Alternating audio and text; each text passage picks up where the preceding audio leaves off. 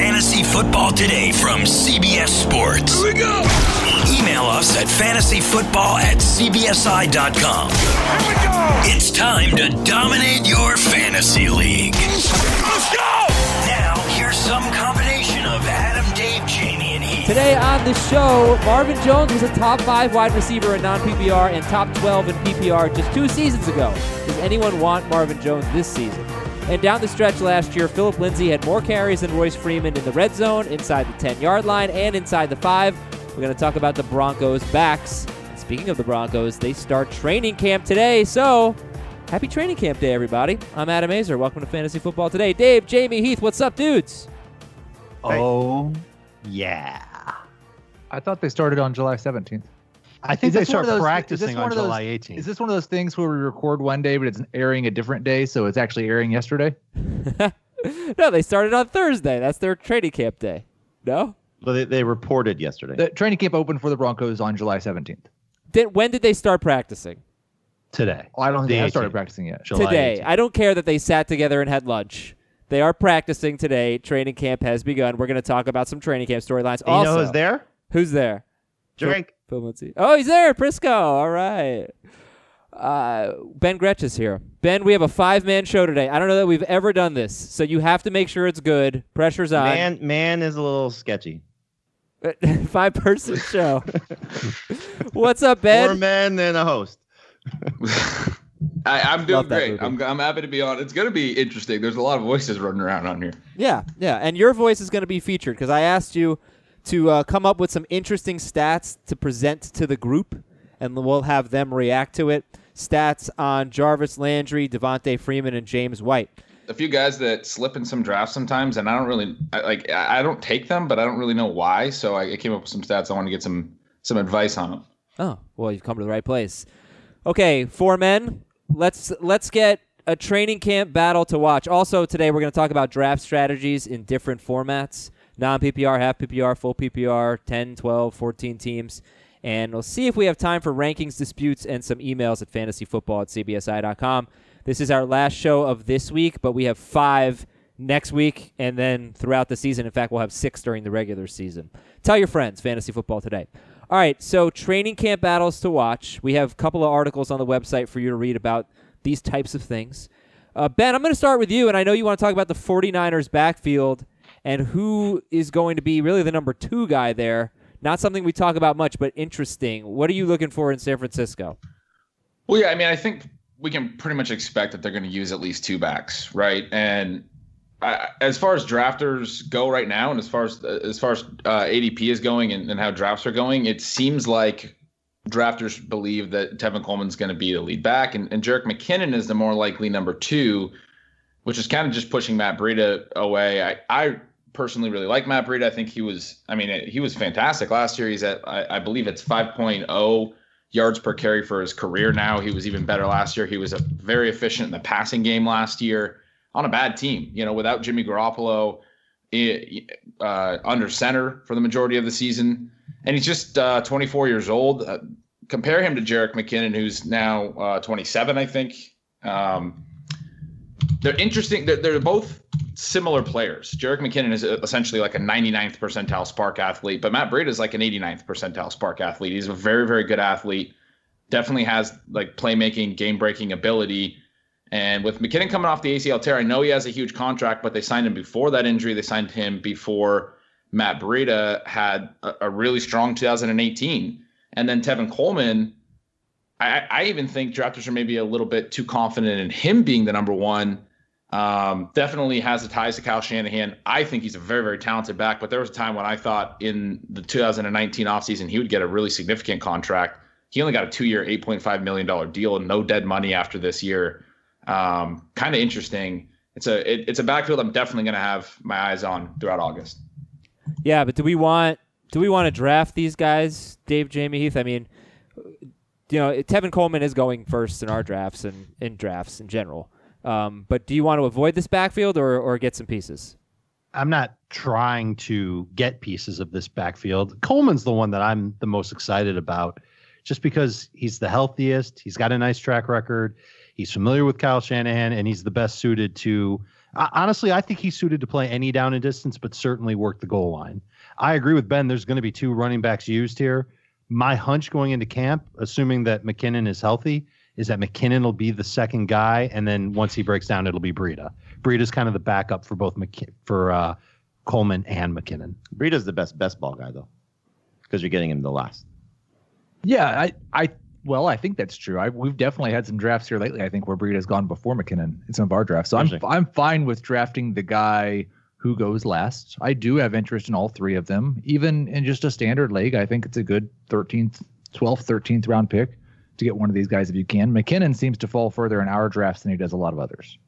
All right, looking at Fantasy Football Calculator, half PPR ADP, Tevin Coleman 69th, Jerick McKinnon 110th overall, and Breida 154th overall.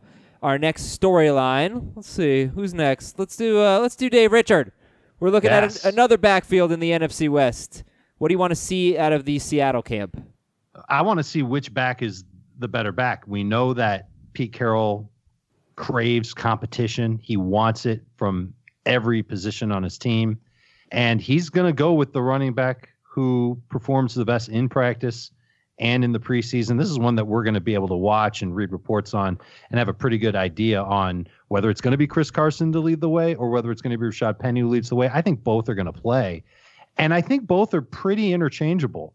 They both have metrics that are very similar in terms of simple stuff, yards per carry, yards per catch rate. But it's just a matter of who's going to get 14 touches a game versus who's going to get 6 touches per game. Yeah. So Chris Carson, he was so good last year. He had 9 games with 14 or more carries, or more than 14 carries, I should say. And he averaged 16.1 fantasy points per game in non-PPR, 17.7 in PPR. Would have been a top 6 back based on, his 16-game pace in those 9 games with more than 14 carries.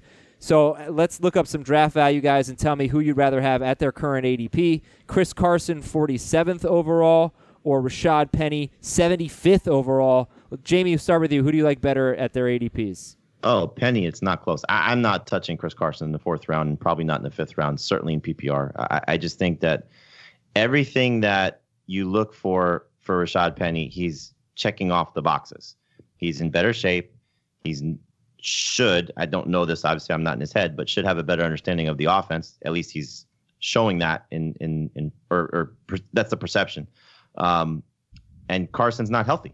Carson's dealing with this knee injury. So everything that sort of went awry for him last year with the finger injury that kept him off the field in training camp is working the opposite direction because Carson's not there.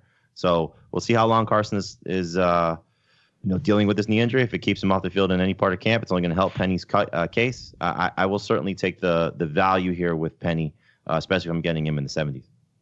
Okay. Heath, 75th overall for Penny, 47th overall for Carson. Yeah, I don't think you're going to find anybody that says Carson's a better value. Okay. I think we're all going to say the same exact thing. All right, then. Let's move on to our third trading camp battle. I do want to throw in one note, though. Sure. Mike Davis last year actually led the backfield in targets with 42, and I think Penny's probably better suited to the pass game work, so that's just another reason to like him. All right, we got a wide receiver battle to look at. Jamie, Green Bay. I mean, it's the second guy. Who's going to be the number 2 guy behind Davante Adams? Not necessarily in terms of who's on the field. I think both guys, in terms of Geronimo Allison and Marquez Valdes-Scantling, will play. But who's going to be second in targets? You've heard differing things, whether it's the coach, quarterback, other receivers, talk glowingly about each guy.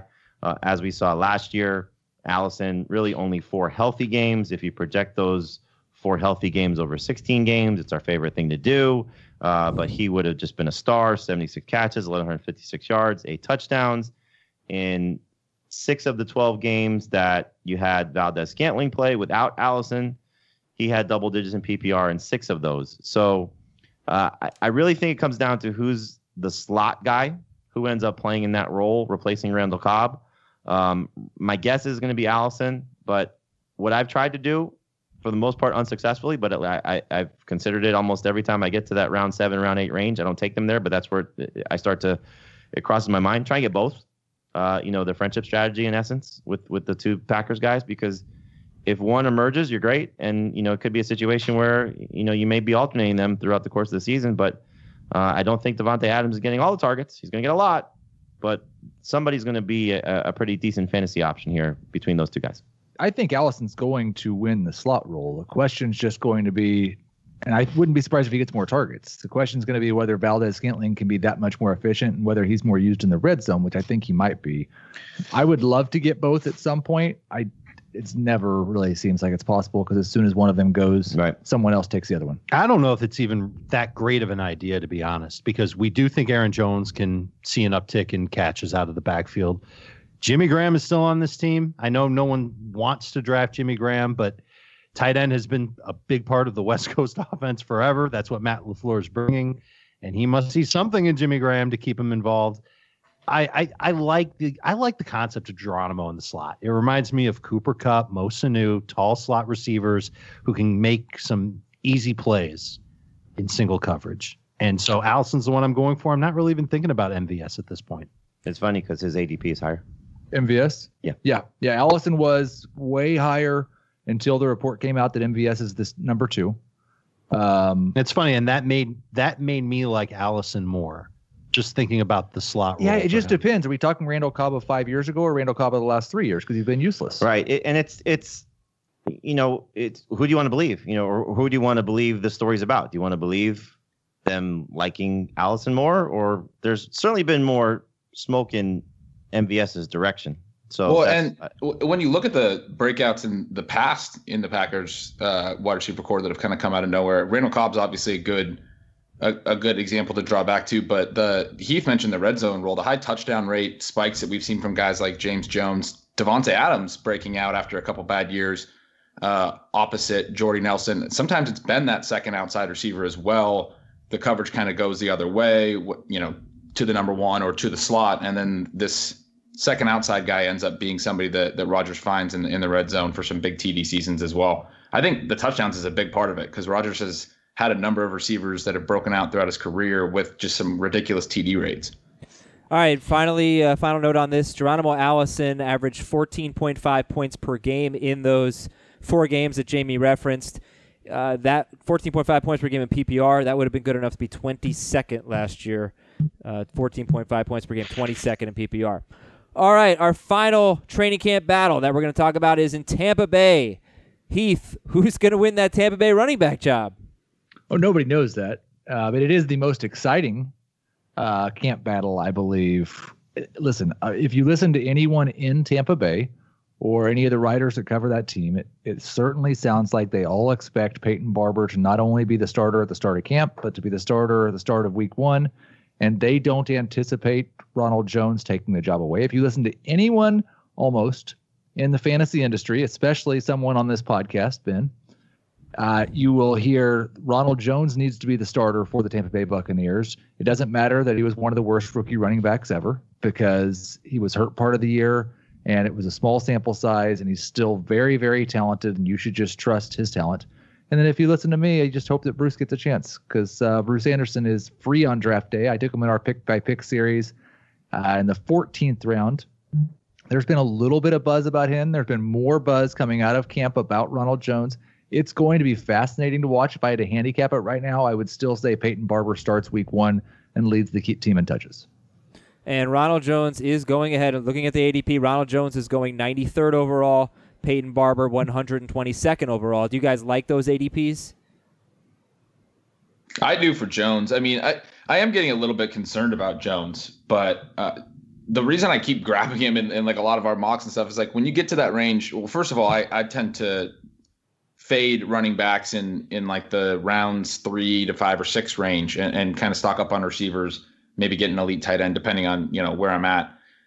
When I get to that range, there's not a lot of running backs that I think can pretty easily, that I can kind of tell myself a story could pretty easily be the lead back and be a really productive lead back for their offense. And I think Jones could very well be that. The fact that they didn't bring in a ton of competition, didn't spend a lot of free agency money or draft capital to bring in a running back, to me is more of a vote of confidence in Ron Jones, who was their 2nd round pick last year, than it would be in Peyton Barber, who was, a former UDFA who has I think a 3.8 yards per carry average over his 3 years. He's not really been good. I mean, he had over 250 touches last year and didn't even hit 1,000 total yards.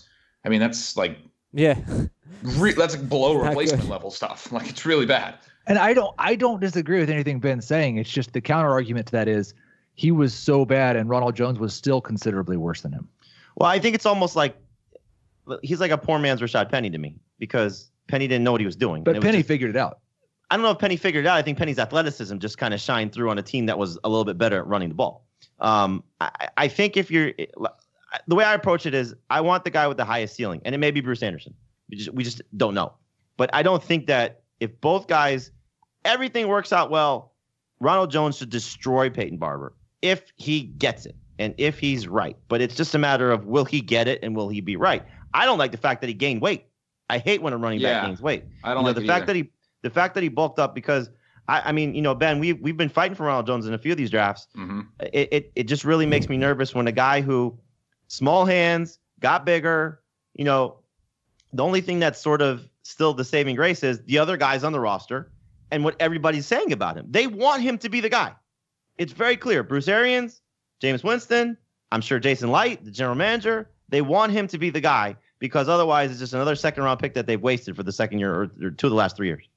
To Heath's point about how Jones has been a lot worse, I mean, I know I keep harping on this, but there's a big difference between Peyton Barber being really bad replacement level with over 250 touches and Ronald Jones being worse on 30 touches. Like that's the sample size there is massively different. We know Peyton Barber's nothing. We don't really know about Ronald Jones. Yeah, Heath, take that. I'm sorry I'm not in on those I would just fights say to that's get Ronald true, Jones. The game sample size we have, but there's a reason that part of the reason Ronald Jones got 30 touches is because of injuries. Part of it's because they could trust him. He was bad in practice too. He was bad in the preseason on the touches he got last year. I mean, it's true. I mean, the sample size isn't just 30 touches. Like he was bad in other ways as well, but it's still small, Okay. Let's wrap on that and recapping the training camp battles that we talked about. Again, there are more on the website, but the Green Bay wide receivers, the Tampa Bay running backs, the San Francisco running backs, and Chris Carson and Rashad Penny in Seattle. Some things you need to know about CBS Sports HQ beginning on Monday. Fantasy Football Today, the video version, is at noon Eastern on CBS Sports HQ. How do you watch HQ? You download the CBS Sports app, and that's free. Everything's free. You don't have to sign up or anything. You put it on your Roku, your Apple TV, your Amazon Fire, anything, any smart TV or app that you use, and you can watch it in your living room. It's awesome. And we have other podcasts that you need to know about, like the Pick Six podcast for all you football fans, a daily NFL show. Go to cbssports.com/podcast or podcasts. Either one will get you there and get our complete listing. Adam, just for FFT, for all of training camp, we are going to have every day someone of one of our colleagues at a camp.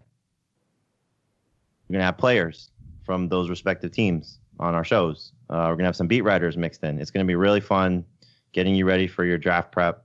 I'm excited, just working with the producers and the things that we're doing. It's going to be really, really cool, the stuff that we have on our video program. Right. And FFT's been going on for a long time, and we've never really had stuff like that or infrequently. So a lot being put into it. It's going to be a great show. Going to be very helpful for you guys. That's on HQ at noon Eastern, Monday through Friday, beginning next week. It's basically an extension of this. Yeah, only with with guests.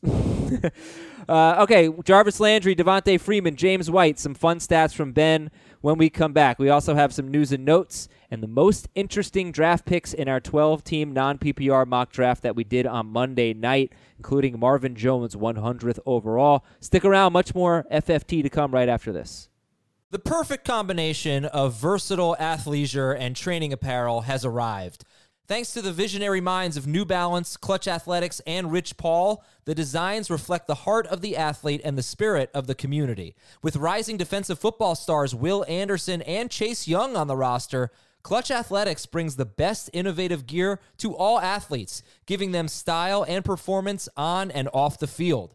Learn more and purchase Clutch Athletics at newbalance.com. What's up, everyone? I want to tell you about a car that you are going to love. Check it out. The all-new Hyundai 2024 Santa Fe is equipped with everything you need to break free from the dull work week and embark on an adventurous weekend with your family. The all-new Hyundai Santa Fe's features like available H-Track all-wheel drive, standard third-row seating, I love that, available dual wireless charging pads, ensure that you can take on any adventure. So let's say you're ready to take the family on a camping trip or something like that. The Santa Fe is perfect for you. You've got all-wheel drive. You can load everyone up in the third row. It's time to start being adventurous, and you need the right car, and that's the Hyundai 2024 Santa Fe. Learn more about the all-new Hyundai Santa Fe at HyundaiUSA.com. Call 562-314-4603 for complete details. All right, Ben Gretsch, how you feeling about your killer stats today? I mean, I'm feeling all right about the stats. I'm not sure what to feel about the players. I mean, these are guys, I think I mentioned at the top, that they fall, and I find myself passing on them still sometimes when they do fall, but I don't have any conviction in that. There's some players that I'm very clearly avoiding even when they fall, but these guys I'm just like, maybe I should take them here, but I just wind up not grabbing them in enough leagues. Jarvis Landry, Devontae Freeman, they're not the sexiest names. They're kind of boring, but they're guys that they kind of slip through the cracks, and they could potentially provide some value. So they're interesting guys, I think, to think about. I'm pretty pumped about Devontae Freeman. I'm probably going to be the most pumped about Devontae Freeman, but let's start with Jarvis Landry. If you heard our projections episodes a couple of weeks ago, you heard the ADOT stat, average depth of target. So that's what we're going to talk about with Landry. Just explain this stat. It doesn't require much explanation, and what you noticed with Landry last year. Yeah, so average depth is just how far down the field the throw is, not like how far the ball traveled, but how many yard lines it moved from the line of scrimmage. So if you throw a 1st and 10 pass to the sticks, it's a 10, it's got 10 yards of depth. And then it's the average of all those depths. For Jarvis Landry, in his 4 years in Miami, he was a slot receiver. He saw a lot of underneath targets.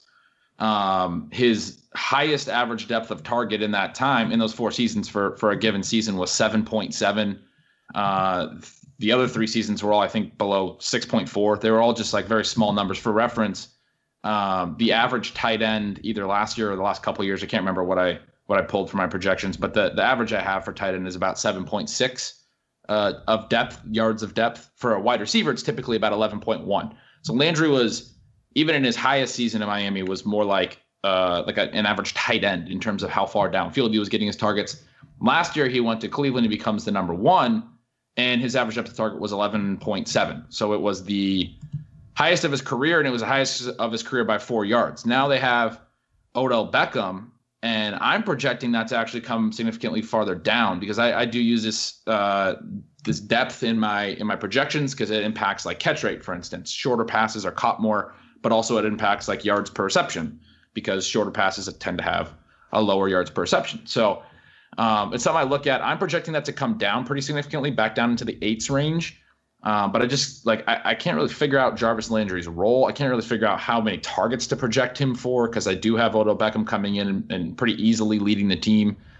He's a really interesting and kind of difficult guy to figure out in this new Cleveland Browns offense. Right. So your argument is that Landry would have a more Landry-like role, because he was just doing things that Correct. he hadn't done before in his first year with Cleveland. You bring in Beckham, and Landry all of a sudden starts doing the things that made him really good. A top 20 PPR wide receiver 4 straight years. Of course, in those years, he had a major target share every single season. He was first on his team in targets. That's not going to happen. Right now, he's going 61st overall, guys, and I feel the same way that Ben does about Jarvis Landry. I kind of struggle with it. I never end up taking him. What do you think about him? That's the second to last pick of round.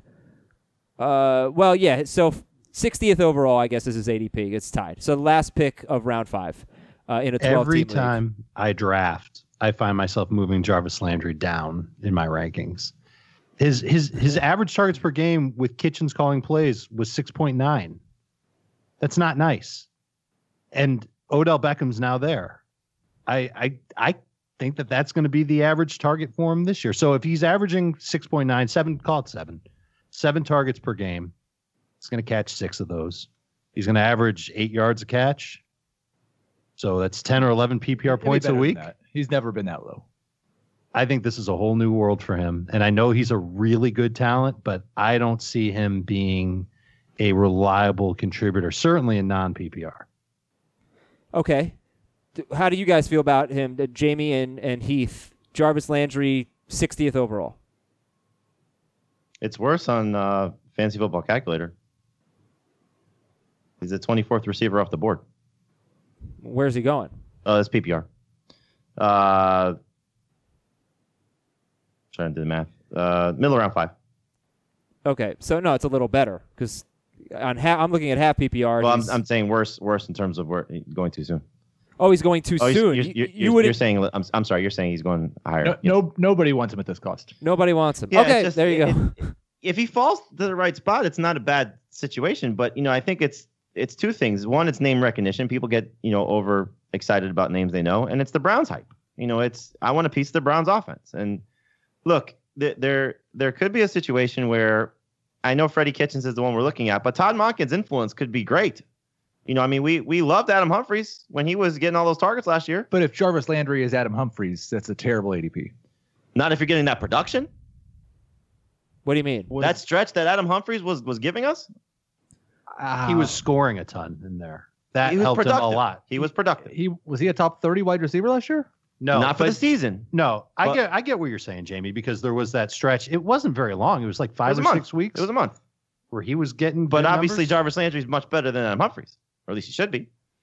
Yeah, you guys have Landry just outside your top 30, and we are not willing to commit a top 60 pick, top 30 at wide receiver, top 60 overall pick on Jarvis Landry. Our next, I am in on Devontae Freeman, Ben. So you have an interesting stat that makes me a little bit hesitant. In the last 3 seasons before, he played 2 games last year, Freeman was RB1, RB6, and RB14 in PPR, and basically the same in non-PPR. He was like RB1, RB6, and RB13, or 12 maybe. But I know he's good, and I know the Falcons give him the ball a lot near the end zone. No more Tevin Coleman. I don't really think much of Ito Smith personally. So I like Freeman. Give me your Devontae Freeman stat. Yeah, so the thing with Freeman is like Tevin Coleman's gone now. He's been kind of in a timeshare when he's been healthy. He obviously missed the majority of last season. Is Ito Smith going to fill this Tevin Coleman role, or does Devonta Freeman potentially have the chance to be the more of the number one than he's been over the last couple of seasons? And the stat is just that if you go back to 2015, when he was the number one overall running back that year, he played over 80% of the offensive snaps 8 different times. He got at least 25 touches in 7 games.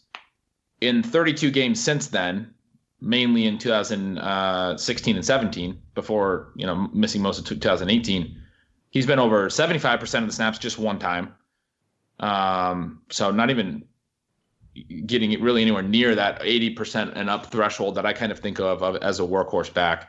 And he's gotten 25 touches in those 32 games just twice. So, going from doing that almost 50% of the time in that big season he had in 2015 to very rarely doing it.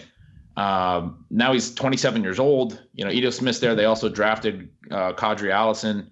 For me, it's kind of tough to imagine that he's going to go back to this workload, later on in his career. So I'm just kind of curious what the thoughts are on that. Yeah. Right. How often do you see it happen with a running back that has, downward production, and then they come back, they say they're healthy, the headlines are good, offensive line's upgraded, all that jazz, and then they come out and they produce at a high level? How often do you see it? Yeah, I don't necessarily disagree with what you said, Adam, and I don't have a lot of faith in Ito Smith being good.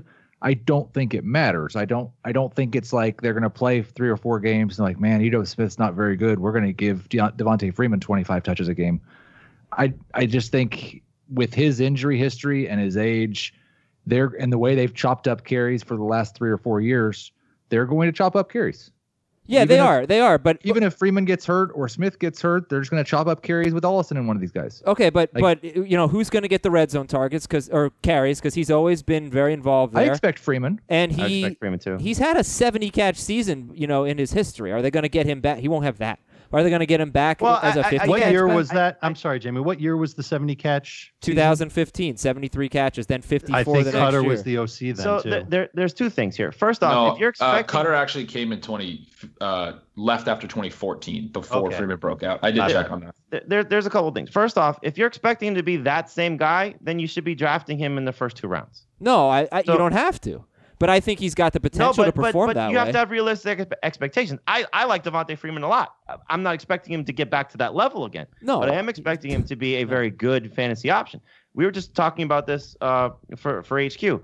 look at the Rams. The Rams have a running back situation that they're clearly concerned about no matter what they're saying, right? Because they bring back Malcolm Brown and they go out and they get Darrell Henderson in the draft. If the Falcons were so concerned about Devontae Freeman's health, and I talked to Dan Quinn about this. He likes Ito Smith. I don't think he loves Ito Smith. And they went out and they got a guy in the 5th round. So I think it kind of shows you that they're comfortable enough that Devontae Freeman's going to be healthy. Now, clearly nobody is looking at the running back position saying that guy's guaranteed to play 17 games or 16 games. 17. He won't play 17. But I think you look at offensive line upgrades, better defense because those guys are healthy, and track record for him. So a 27-year-old version of Devontae Freeman, could he be a top 15 running back? I think that's safe if he plays 16 games. And the upside's better than that because we've seen it. So I'm taking a chance on him at his ADP for sure. Where is he in PPR? He's end of round 3. What number 17th, running back? 17th back off the board. Okay. That's perfect. So the one thing that stood out to me about what Ben said is that in 2017 he finishes, I believe it's the 13th running back, 14th running back, and those numbers would have led him to be the 16th running back in 2018. It's perfect. He only played 13 games. He played 14 games that year, and he left week 10 after 2 carries. So he was a top 15 running back in both formats, Devontae Freeman, in 13 games. I just think that he's good. One, he's the best guy on the team. He's going to score touchdowns. We like their offense quite a bit. I just think the hard thing is, we all probably like Devontae Freeman about the same. Maybe I'm a little higher. It's just really hard to know, Devontae Freeman versus Marlon Mack versus Kerryon Johnson versus Phillip Lindsay. It's a big group of running backs there that are going to, I think throughout the course of the next month, we're going to figure out ways to separate them in our own minds. And, I don't know where to put Freeman in that group. I'd put Kerryon ahead of him. I'd put Freeman ahead of Mack in PPR for sure. And all those guys right now for sure ahead of Lindsay with the talk coming out of Denver. Yeah, I'm like the ADP from 15 on. Leonard Fournette's at 15. Marlon Mack's at 16. Freeman's at 17. Henry's at 18. Kerryon's at 19. I'm with you, Heath. The only guy who would take over him in that range is Kerryon.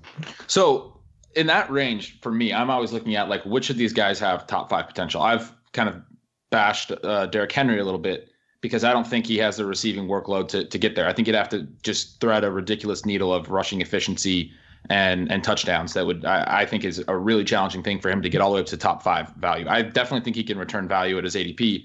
And so, Jamie, I kind of have a question for you because it sounds like with what you were saying, you feel pretty confident Devontae Freeman is going to beat his ADP if he stays healthy for 16 games. And I think no. I don't. I think this is the right spot for him. He's the 17th running back on the board in round 3. That to me is my expectation for him. That's where I'm ranked. Right. No. And I agree. I mean, I actually completely agree. I think he's a little bit too low where he's going in terms of what his expectation should be if he stays healthy. I think he's pretty easily going to beat that. But my question for you is, do you think he has top 5 upside, legitimate top 5 upside? Because I think Aaron Jones does. I think Marlon Mack might. I think Kerryon Johnson does if he gets enough work. Do you think Devontae Freeman has that? Yes. I do too. I think almost all of those running backs do, though. That's why I think a receiver strategy and then 2 of those guys is I'm probably not going to do it. It's a slam dunk. Well, I like to go running back receiver with my first 2 picks, but yes, I think that that group of running backs is really exciting. Yeah, I mean, I'll reference I know you're going to talk about it. I'm not going to be here for it, but Chris Hassel, one of our hosts on CBS Sports HQ, he went in his non-PPR. He went Devontae Adams at 12, Travis Kelce at 13, so the round 1-2 swing, and then he came back and he took Kerryon Johnson, Marlon Mack. Right. He could have had. Freeman went a little bit before that, but that to me is perfect. Yep, I agree. It's absolutely perfect. And I don't really think the wide receivers in that late round 3 into round 4 range have as much upside. I don't know how you guys feel. This again, non-PPR, so take into account. But Tyreek Hill was the first receiver in round 4. We know what that situation is. Julian Edelman, Robert Woods, those are the guys. Brandon Cooks. Right. If you go, take out Kelce if you don't want to take a tight end, he could have had Devontae Adams and Juju, Adams and Beckham. I would love that in any format, any situation to get 2 of those receivers or Kelce and those 2 backs. Okay. All right, cool. So we were going to do another stat from Ben, but I think we'll move on to our next segment here. We'll talk about James White some other time. I actually talked about White a couple shows ago. Run down some news and notes real quick. Emmanuel Sanders is going to avoid the PUP list, guys. That's cool. Well, when the Broncos actually start training camp, we'll find out. It's already He is avoided the PUP looking list. at videos of him running routes and stopping and going currently. It's encouraging. It's really encouraging. The one thing you got to worry about with injuries like this is the second injury. Yep. Because they overcompensate for something. Well, he's a smart. Hopefully guy. that's not the case, He's but not that's gonna usually do what that. happens. Okay, there were not a ton of big news items. So Dan Quinn thinks highly of Austin Hooper. He thinks Austin Hooper is ready to go to another level. Anyone else feel that way? Be bad news for Devontae Freeman. Yeah, I mean, it would be bad. I don't see where the targets would come in because Sanu's going to be involved, but particularly Julio Jones and Calvin Ridley, pretty big breakout last year. I expect to take a step forward as well. Tennessee offensive coordinator Arthur Smith said he intends to ride Derrick Henry. That's according to Titans Online. That's a pretty big news item. As long as he doesn't FedEx Derrick Henry. Yes. His father founded FedEx, right? Mhm. Yes. Cincinnati rookie running back Rodney Anderson expected open training camp on the PUP list. Arizona waived offensive tackle Desmond Harrison. He's facing assault charges. Martavis Bryant applied for reinstatement, and Vikings running back Rock Thomas is suspended 3 games. Dave, did I say anything there that matters? No. Okay. You mean after the Arthur Smith FedEx joke? Yeah, which was great. No. Rodney Anderson's probably not going to play this year. Okay. The 12-team draft that we did on Monday night. So Jamie has to bounce in 2 minutes. So we're going to get his... I asked you guys for the most interesting pick. We had a 12-team non-PPR draft on Monday night. Jamie made us draft on a Monday night. It was really mean. But I enjoyed the draft. Went Yeah, I'm well. sorry you missed The Bachelor, buddy. I apologize. I've never once... Bachelorette, whatever it is. Never once seen The Bachelor or The Bachelorette. I could proudly say... Oh, it's a CBS show, right? What is wrong with me? Why haven't I watched The Bachelor and The Bachelorette more often? It's not a CBS show, but good. It's not? Good. Oh, it's on And ABC? here's an edit for the podcast. That show sucks. I'm never watching The Bachelor. Okay, I was right the first time. I asked you guys for the most interesting picks, and Jamie, you said Jimmy Garoppolo. First pick of round 15, 17th quarterback off the board, 169th overall. Jimmy Garoppolo was the most interesting pick of that draft for you. My only quarterback. Now, did you do that by design? After a point. So there were some things going on with this draft. Somebody didn't show up, so I was drafting for them. And so sometimes I get a little bit confused with the teams that I'm picking for. And I was like, okay, this, that, whatever. I need the running backs here, receivers there, putting a couple kids to sleep. It was a little hectic. And then it was, I'm like, okay, who's going to take 2 quarterbacks? Who's going to be that guy? Dave was one. I forget, somebody else did it. And then it got to round 11, maybe round 12. I'm trying to find it. When you I took think it was Garoppolo? Round 12. It was round 12. Oh, And our buddy Jay Darren Darst, the average drafter, what do we call him, the average Joe? Average Joe. Average J. Darren Darst. Average Jay Darren Darst. He had his quarterback, I think, was Roethlisberger, and it was right before I picked, and Russell Wilson was still there. I'm like, all right, great. I waited till round 12. I'll get Russell Wilson. He's not a top 12 guy for me, but just outside, number 13, perfect. And then he took Russell Wilson. I'm like, you know what? Screw it. I'm not going to take a quarterback until the end. And then it was between Garoppolo and Dak Prescott, and I just took Garoppolo after I took my kicker on purpose. Great job. I mean, getting a top 5 quarterback in the 15th round is very impressive. Garoppolo was on pace for 4,900 yards in the 5 games he started in 2017. He'll probably exceed that. I don't see why he wouldn't. No, in all seriousness, I mean, are you okay Not with ideal. it? Are you okay with I mean, it? am I okay with it? Yeah. Is it ideal? No. I have him ranked as a top 15 quarterback. I think you can make a case for about 25 guys that could be number 1 quarterbacks this year. It's just such a deep position. Mm-hmm. You'd obviously rather have somebody that's a top 10 guy than a top 15 guy, or depending on where you have somebody like Garoppolo ranked. But it is what it is. Who do they play week 1? Tampa Bay. Tampa You're Bay. good. Oh, light it up. Great way. And then at Light it up. Cincinnati in week 2. Ooh. Great way to start streaming. Streaming? What Yeah. What is it that I see in Garoppolo that you don't, Heath? I don't know. Well, what is it that you don't? Where do you have him ranked? Let's start with that.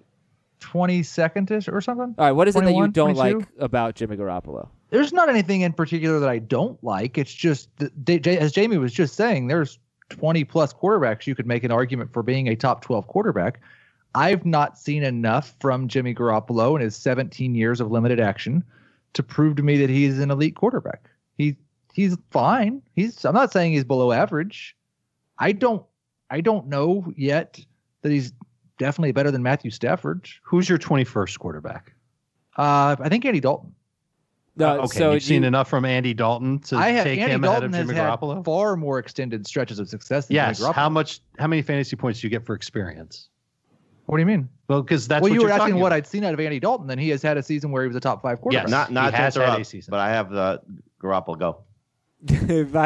Bye, Jamie. Thank you for participating. Okay, so Ben, I'll get I you. think Ben, you have Andy Dalton projected for more fantasy points than Garoppolo, right? Yeah, I have him just ahead of him. I was just pulling that up. Like they're right in that same range. But even if you have him projected for more fantasy points, I would you take could- Garoppolo first. Right. that's Upside, what I'm baby. saying. Because But- but I don't. That's the part I don't understand is we have seen Andy Dalton be a top 5 quarterback. Oh my gosh, there's no way he's not that good. For two that was two a different fluky 12-game stretches. season. He definitely has better weapons than Jimmy Garoppolo does.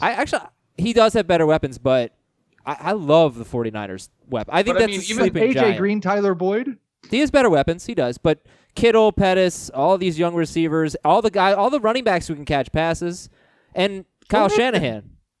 We can all agree that these are quarterbacks that you're going to be able to find late on draft day. It's a Right, matter of who you think has more upside and who you want to start the season off with. Cincinnati week 1 plays at Seattle. Yeah, Dak, Jamie mentioned, was available too, and Dak has a really easy early part of the schedule of the season as well. Yep. But I think the broader point, rather than just arguing about Jimmy Garoppolo, is Jamie took this strategy to the absolute extreme. And I think what happens a lot of times is people have kind of strategies or ideas that they want to do, but they kind of just go half into it, and they're like, oh, okay, I'm going to be a late round quarterback, but then they do some other things in their draft, or maybe they need to be targeting depth at a certain position in the middle rounds, but they give up on their late round quarterback strategy, and then it ends up affecting the depth at that other position. Whatever it is, say they went really running back heavy early, they need to be grabbing some mid round receivers, and they give up on that late round quarterback idea because they see a guy they need to grab. I think the biggest point here from like a strategic perspective is you can take this to the absolute extreme this year. There's a lot of quarterbacks. You can grab Dak Prescott or Jimmy Garoppolo or even Andy Dalton if you need to, almost literally in the last round of a 12-team draft. Unless you're in a league where everybody drafts 2 quarterbacks, and you probably want to do it a little bit earlier. But you can wait really, really long to get a quarterback this year if you need to and if you want to.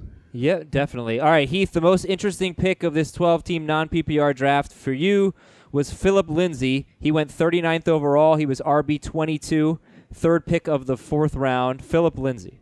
And this is another one of those situations kind of like Tampa Bay, where it seems like we in the industry all want and expect one thing to happen, and all the people associated with the Broncos keep saying another thing. But we have had multiple reports now that the Broncos plan on a full committee at running back. Royce Freeman has gotten all the work in the offseason because Philip Lindsay has dealt with a wrist injury and been unavailable. Freeman was drafted higher. Not that that necessarily matters, but it's a point of evidence considering we only have 1 year of data with these 2 running backs. I like Philip Lindsay more than I like Royce Freeman. There should not be as big of difference between their ADPs as there is. And as of right now, I would not feel comfortable taking Lindsay in the first 4 rounds. I took him with the last pick of round 4, I think. In this draft? No. He went in our 39th. 3-receiver PPR draft yesterday. We're doing the slow draft. I believe, I think I took him 48th overall. So, and that's PPR. This was non-PPR. All right, Dave, what's your take on the Broncos backfield? Because Lindsay, was so much better than Royce Freeman last year. But Heath's right. The reports are not great if you're a Lindsay believer. I think he was madly efficient. He had 10 games with 15-plus touches, 2 games with 20-plus touches, and he averaged about 3.1 targets per game. I've got concerns about this offense being led by Flacco, this offense with play calls being made by Rick Scangarello. We can say what we want about Vic Fangio and how he'll want to have a conservative offense. Lindsey already had the wrist injury. Is that going to weigh on their minds when they get into short yardage situations? I think he had a good year last year with almost 1,300 total and 10 total touchdowns. I'm going to say he falls shy of that. All that being said, you know how I feel about Devontae Freeman. I think I'm still ready to take. I think it'll come down to format, where Lindsey is probably going to be the one I'll choose in non, and in PPR I'll take the chance on Freeman. They're both very close for me as guys who will be middle of the pack RB2s. Royce Freeman missed 2 games mid-season last year. When he came back, that's kind of like what I've really been focusing on, and how the carries were divvied up. So Lindsey, in the final 6 games that he played, had 82 carries. Freeman had 42 carries. Lindsey had 6 touchdowns. Freeman had 1. That would all be a lot more relevant to me if all of the coaches hadn't changed. Okay, fair enough. Well, and another thing, I feel like we do this a little bit too much, like just generally with rookies. Like, we shouldn't expect rookies to come in and have a monster workload. And none of us do. We don't expect that from the rookie class this year. We're talking about how, Miles Sanders or David Montgomery, they might work into it. And I understand, obviously, Philip Lindsay was a rookie last year as well. But Royce Freeman's situation is so similar to Ron Jones's and Rashard Penny's as well, which are, all first or second round running backs last year, all in the situation this year where they're going in similar rounds in the draft, in fantasy drafts. But they're presumed number 2s right now. And I think it's so funny that we don't necessarily expect any of these guys, when we think about it before their rookie season, to be really, really productive. But then I think we put too much weight on their rookie seasons when we look back. Like, I think you should expect progression, and not necessarily that every player is going to be good and be a hit in the NFL, but you should expect guys to step forward. Like Calvin Ridley's a guy I'm struggling with a lot. We should expect a lot of regression in his touchdowns last year, and typically a player with that kind of profile I would fade. But I also think he can grow. Like, what he did in his rookie season is so good. Like, a lot of rookies don't do that, right? So I think he can grow into more targets. He can grow into more production, because we should expect that from guys in year 1 to year 2. I agree with everything Ben just said, but something caught my ear, and I need to clarify it. Is Ben calling Ronald Jones Ron Jones? Because if so, I think that's fantastic. I wish I said that. I did not. Yes, you did say that. Jones. You 100% said Ron. Yeah. All right, that's his name now. Okay, Ron Jones. Ron Jones. Love it. Much better than Ronald Jones. Oh, that's great. No, Ron Jones is gonna be great this year. All right, so Philip Lindsay, good stuff there. Dave, your most interesting pick was 4th overall in the 9th round. 9th round. I should have said 4th overall. That was kind of deceiving. 100th overall. It was Christian McCaffrey. Yeah. How interesting. Marvin Jones at 100th overall, 4th pick of the 9th round, wide receiver 38. As I mentioned at the top of the show, Marvin Jones was a top 5 receiver in this format, non-PPR, 2 years ago. Obviously, we don't expect that again. Also, I must let all of our listeners know there's no way we're getting to draft strategy based on format in today's show. But don't worry, we have like 60 shows coming up before you draft. So, but Dave, Marvin Jones, why did that stand out as an interesting pick? Well, first of all, this is a player that we really haven't talked a lot about. And I think there's pretty good reason why we haven't talked about him. There's nothing exciting about him. He might be the number 2 receiver on a run-first team with a quarterback who might not be asked to chuck it a lot. Last year in PPR, he had 2 games above 15 points. He had 4 games with 12 plus in full PPR. He was equally inconsistent and inefficient in non. Just a question that I want to put out there to the panel. Why would you draft Marvin Jones? I would say this was the 9th round. He has played 3 seasons in Detroit. He's averaged over 16 games, 60 catches for 1,000 yards and 7 touchdowns. That is better than a vast majority of the receivers are going to be drafted at that point or later. I think it's great value. Yeah, I think like Heath does in terms of like we lean on our projections a lot, both of us, and For me, I have a decision on Marvin Jones in almost every draft because in my projections, he comes out a lot higher than I want to consider him. I totally understand Dave's point. I don't think he necessarily has like a lot of upside. Like this is not a very pass heavy offense. I think he's definitely the number 2 behind Kenny Golladay, who I think is a much more talented receiver, who I also have a hard time pulling the trigger on because we know this is going to be a run heavy offense. But the reason that you project him really well and he is good value and he makes a lot of sense in this range is he doesn't have much competition for targets. I don't think, Danny Amendola is not going to be Golden Tate. Golden Tate used to get so many targets in this offense. TJ Hawkinson as a rookie tight end, it's really tough for rookie tight ends to come in and be productive right away. He's definitely going to be involved, but he's not going to be like a target hog, I don't think, right away. There's not a lot of other competition. It's Golladay and Jones, and I kind of expect them both to get plenty of targets. Yep. Yeah, wide receiver 38 off the board in this draft. I mean, he's not exciting, but sometimes you need unexciting guys that you can throw in a bye week or as a flex or whatever if you have injuries, and Marvin Jones might be that guy. My most interesting pick in this 12-team non-PPR league was Sony Michel. Sony Michel, we had that interview with Ben Volen earlier this offseason, and coincidentally, I'm not saying it was his interview, but it just seems like since then, Sony Michel's draft stock just seems to be falling. And he went 52nd overall, 4th pick of the 5th round, RB26. I prefer Tevin Coleman 1 round later, which is what happened. But I think at that point, like Sony Michel, Lamar Miller, and Tevin Coleman were 3 running backs that were picked after the 50th overall pick that have potential workhorse potential, I should say. We saw what Michel did in the postseason. 24 carries, 29 carries, 18 carries. He had at least 94 yards and at least 1 touchdown in all 3 games. He had 6 touchdown runs in a Super Bowl run. So you could have, in a non-PPR league, 52nd overall, man, like Sony Michel could have been a major, major steal there. And I liked that pick. I liked it a lot. Thoughts? Yeah, we don't know. We don't know if that's going to be a major steal or not. We have to wait and see if he's ready to go for training camp, and his draft stock could very easily rise if he doesn't miss any practice, looks good. We see him in a preseason game. Oh, look, he scores a goal line touchdown. Yep, Sony Michel's back. You want to have that touchdown hog in the Patriots offense because it's an offense that typically scores a lot of touchdowns.